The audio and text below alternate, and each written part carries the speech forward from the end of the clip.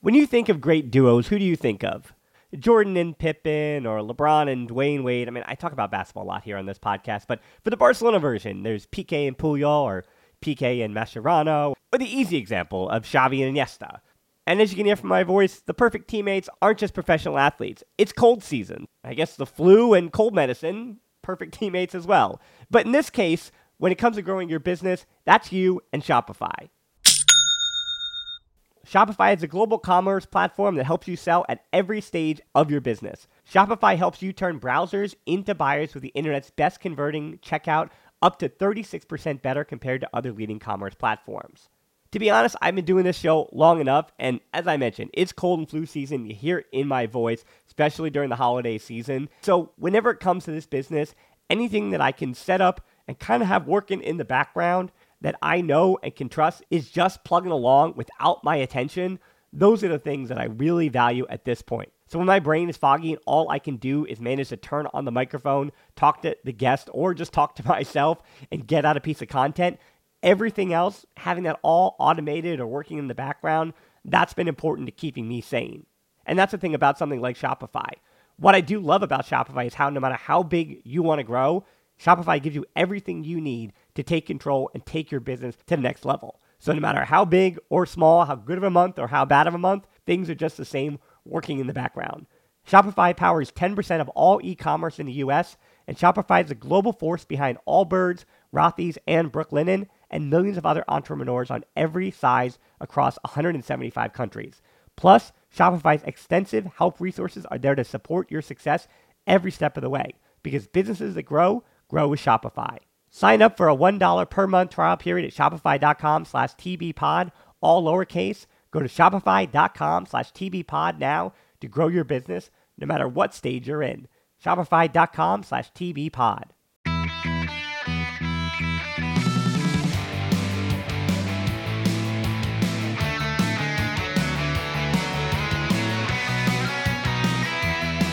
Welcome to episode 522 of the Barcelona Podcast, brought to you by the Blue Wire Podcast Network. I'm Jim Hilton, and you know I tend not to do previews anymore because they wind up being pretty obsolete within hours or even while I'm editing them because of a news update.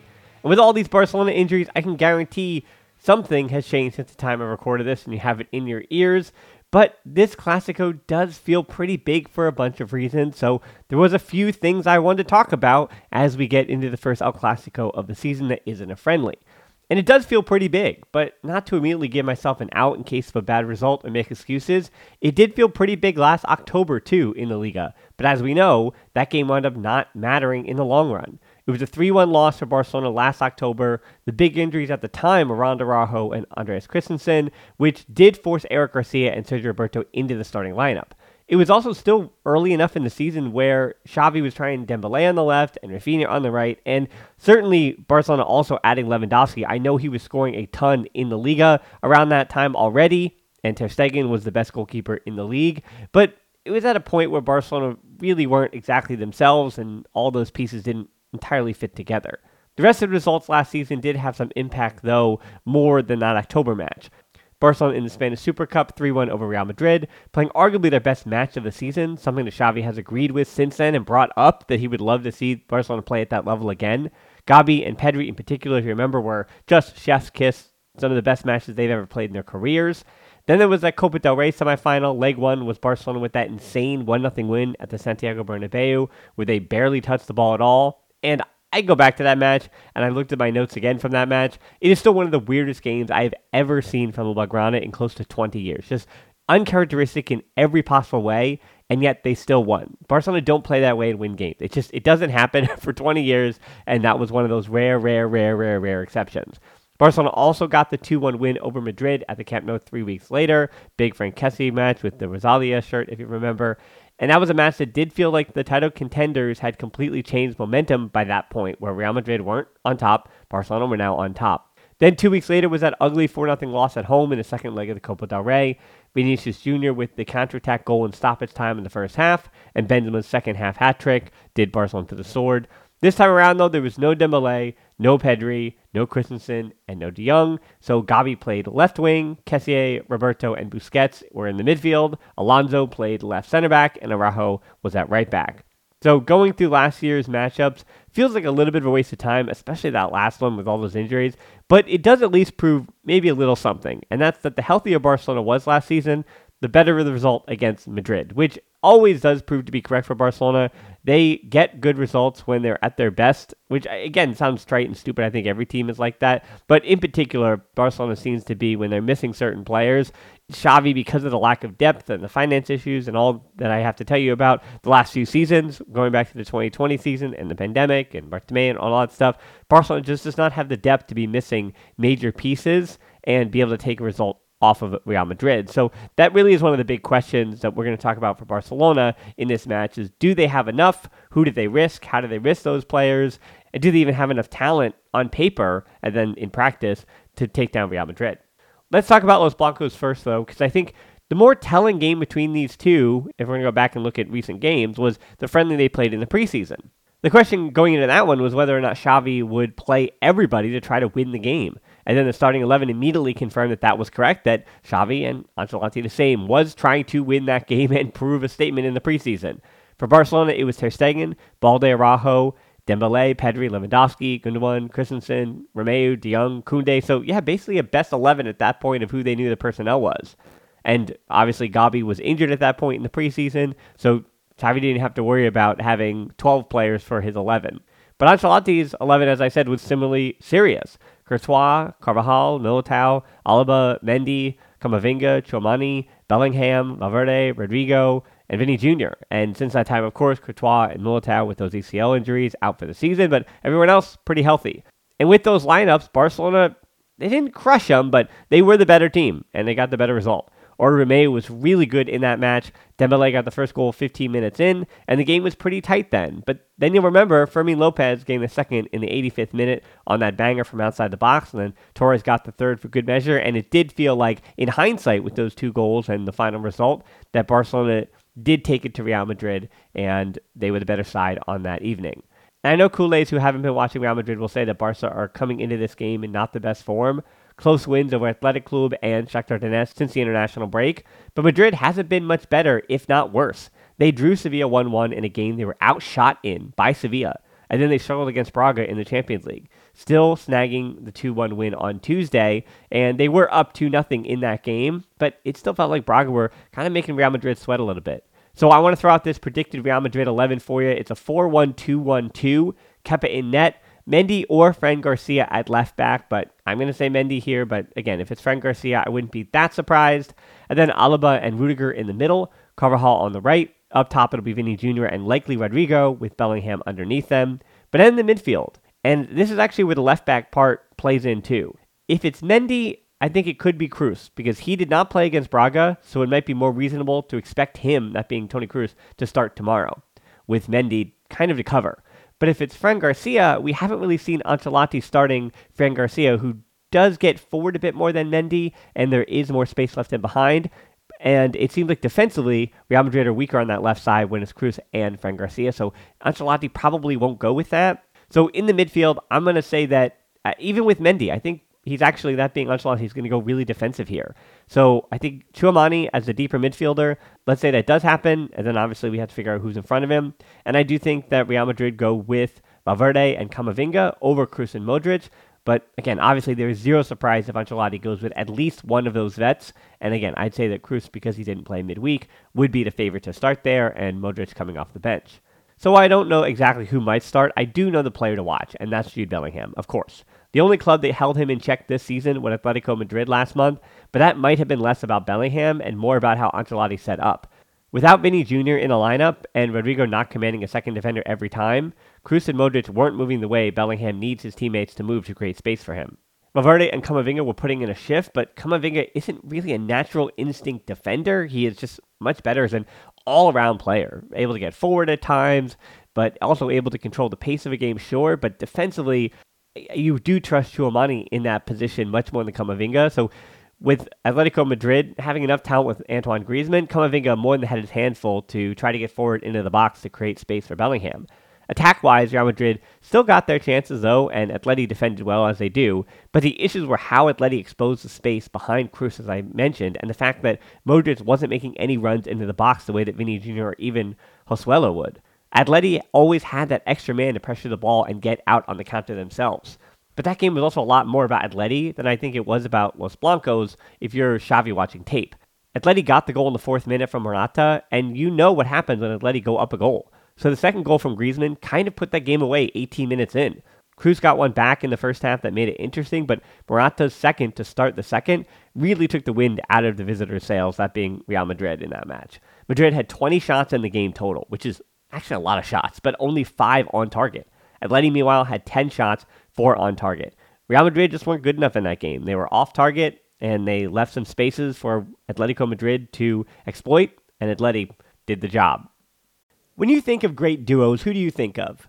Jordan and Pippen, or LeBron and Dwayne Wade. I mean, I talk about basketball a lot here on this podcast, but for the Barcelona version, there's Piqué and Puyol, or Piqué and Mascherano, or the easy example of Xavi and Iniesta.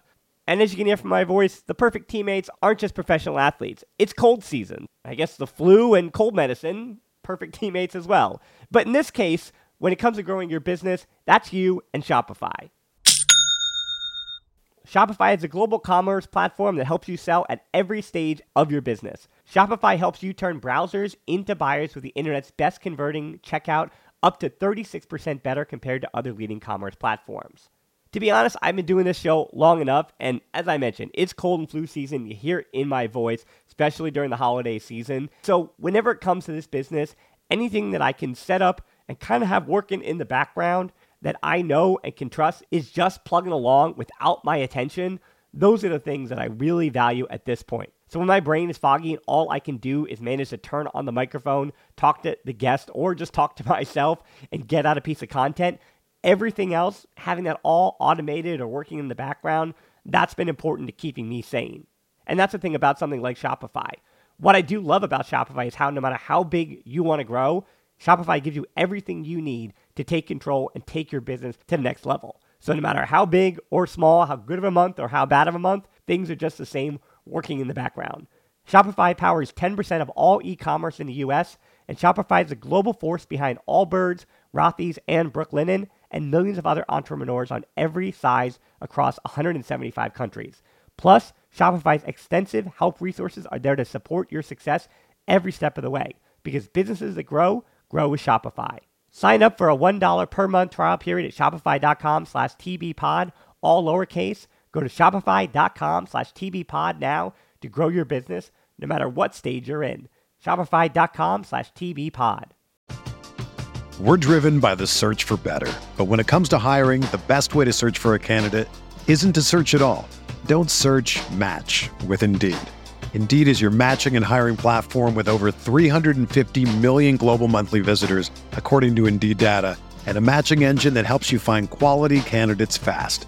Ditch the busy work. Use Indeed for scheduling, screening, and messaging so you can connect with candidates faster.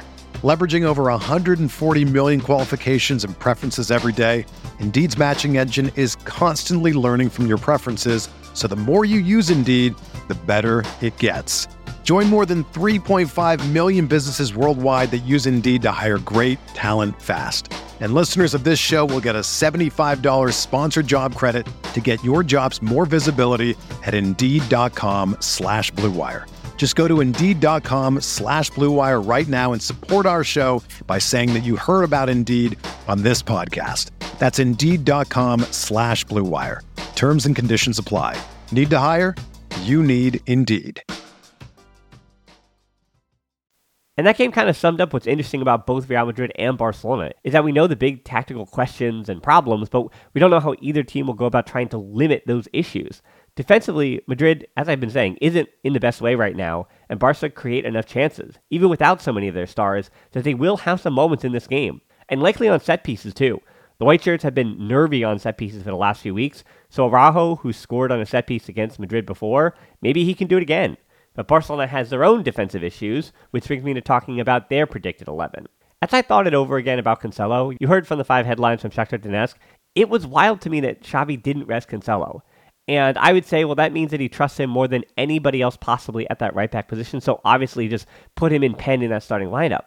And I don't know, I'm going to zag a little bit with that. I could look dumb for this, but it might all make sense that Cancelo went the full 90 and Christensen and Balde got the rest, so that Balde, Inigo Martinez would have played himself into match fitness, and then Christensen and Araujo were just rotated in the last week to be your starting back line. Araujo has started at right back against Vinny Jr. every match that the two have both been available for since Xavi took over. And I think that's the move again here. And if you're going to move Araujo over to right back, then yeah, you best have Christensen and Inigo Martinez in the middle. And I think the move says less about Cancelo than it does more about Araujo against Vinny Jr. That is a matchup that you want to win. And when Barcelona and Araujo win that matchup against Vinny Jr., they usually get the positive result in recent seasons. So let's do the injury updates real quick, because that will greatly affect the rest of the midfield and the forwards. Even though it seems like everybody did practice, including Pedri and Koundé and De Jong, it seems like Lewandowski and Rafinha, at time of recording, will definitely be in the squad, with the other three certainly big question marks and likely not to feature even if they make the bench. But if everything does go right, it does seem like Lewandowski could even be the one to start from that group. And I think that does happen. And I think Lewandowski will start. We have heard positive reports about his progress for weeks already, and I think that does happen, that he starts, and the ripple effect goes through the squad. By starting Lewandowski, I think Torres goes to the right, and João Felix obviously stays on the left. And it's a big moment for Fermin Lopez and Lamine Yamal. But Lamine Yamal went 90 minutes on Wednesday. And just like Cancelo, I think that's because he was the one that definitely wasn't starting El Clásico, even if Rafinha wasn't coming back yet. I think it was always going to be Ferran Torres on the right, or Ferran Torres in the middle, and Fermin Lopez then gets the start. Well, when they did start together, of course, it was Torres out to the right against Athletic Club. But I think Xavi saw enough from that front line against Athletic Club where he would try it out in El Clásico instead of starting Lamine Yamal. Which does leave us with the midfield, where I don't think Fermin Lopez starts in the midfield. I think Gavi and Gundogan, of course, they're in permanent marker there. And Oro Romeu, I put in kind of that erasable pen. As much as Romeu is a worry against a counter, Fermin Lopez starting and having Gavi and Gundogan in the hole is a bigger worry. Not because Gundogan or Gavi can't handle that individual job. It's funny that Gavi did come out recently and say that, or maybe even today, that he is most comfortable in a deeper pivot position or a deeper midfield position. But I think the greater concern is that Gavi and Gundogan both have responsibilities to get forward. But because if you start Fermin Lopez, the space that he then leaves behind by being a goal-scoring threat, which is his job, that's what he's meant to be on the field to do, that would put Gavi and Gundogan in worse positions than Romeu would be in with the other two in the starting lineup. So that's why I think Xavi goes with it. I think Lewandowski, if he is healthy enough, definitely gets the start, and then the ripple effect goes out the rest of the squad. As I was saying, if Rafinha starts on that right wing, not that crazy, but I think João Felix and Ferran Torres, the way that Xavi's been talking about them, they keep their spot in that starting lineup. And again, that inserts Lewandowski. Yeah, then you have two midfielders who are definites, and then there's one of two midfielders that does change the entire perception of that game. I don't know. Even with the back line I mentioned that's a little more defending than Cancelo would have, then maybe that does mean that Xavi's more comfortable starting Fermin Lopez in the midfield. There's a few ways that Barcelona and Xavi can go with this, and it is one of those where if Xavi gets it wrong, I mean, I think you're going to see that pretty early, but if Xavi gets it right, then Barcelona are getting him in the front foot, and I see them taking the 3 points. I do feel like the last few times these two met, one or the other was on a roll, and the other one wasn't at their best. And this time, as I said, there is possibilities for everybody, but I have been listening to some Real Madrid stuff as I look to preview this game, and it seems like Los Blancos are usually pretty confident going into these Clásicos if they know that they're the healthier side or the side in better form, but this time around it feels like neither are at their best, and neither fan base is really coming in with an overt amount of confidence, which means there's plenty of excuses for everybody to go around, and that's exactly what you want out of El Clásico, of course. And not to downplay it that much, but a draw between these two is even more about other teams than it is about them, because that means that Girona only had to get a win against Celta, as this is being recorded just about an hour before that match, that being Girona and Celta, gets started. And if everything goes chalk, that means that Girona probably took points off Celta. Maybe, again, I could be wrong about that by the time you hear this. But if Girona take points and it's a draw in El Clásico, they go top of the table. And remember, Atletico Madrid still have that game in hand and are sitting just 2 points behind Barça in fourth and have the longest win streak in the league at the moment, having won 5 straight. And they have Alaves this weekend, who are playing okay, but aren't the best side you've ever seen. They're more of a defending side, that they are getting some points by working hard and digging in, but I mean, that's Atletico Madrid's bread and butter. That's who they are. So there you have it. The first official Clásico of the season is here. I will have the 5 headlines out as soon as I can, so like 4 to 5 hours after the game ends. And then the podcast should be out sometime on Sunday for more recap. So As always with El Clásico, the most important thing, I hope you just enjoy the game. And as always, until next time, Forza Barça.